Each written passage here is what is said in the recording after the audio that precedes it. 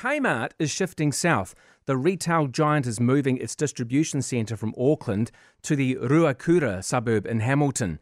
It will be a bigger and better facility that spans 4 rugby fields and is set to open late next year. With me now is Chris Wilkinson, and Chris is the Managing Director of consultancy company First Retail Group. A very good morning to you, Chris. This is really big news for Hamilton, isn't it?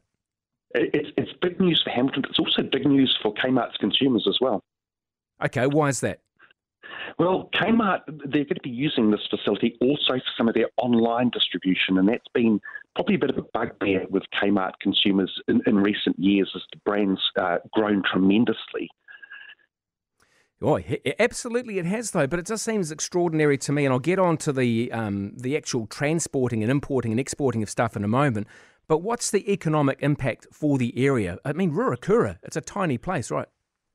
Yeah, look, it is, but it's seen significant investment in recent years. So the big transport organisations like Maersk have committed there. They've got a big build underway now.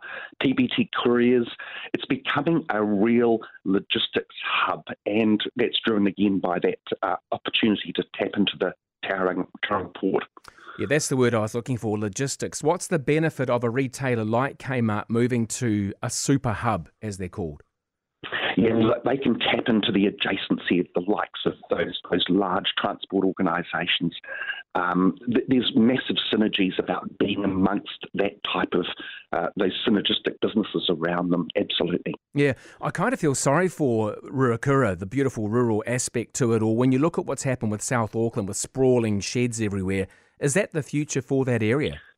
Well, no. In actual fact, it's interesting to see how much of that site is dedicated to green space. So there's been a real guardianship approach that Tainui Group Holdings have taken, and that really reflects their ties to the land and their culture. Yeah. What happens, of course, is when a few companies look to do this, other companies start looking around and going, oh, I want some of that as well. Do you think we'll see this trend with big companies looking to move out of Auckland continue? Yes.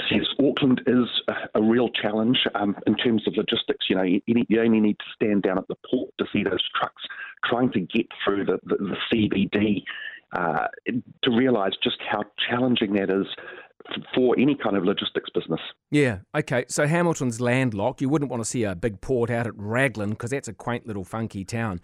So the big port of Auckland, the airports, will things change for them? No, I don't think so. You know, we're already seeing growth across that part of New Zealand anyhow.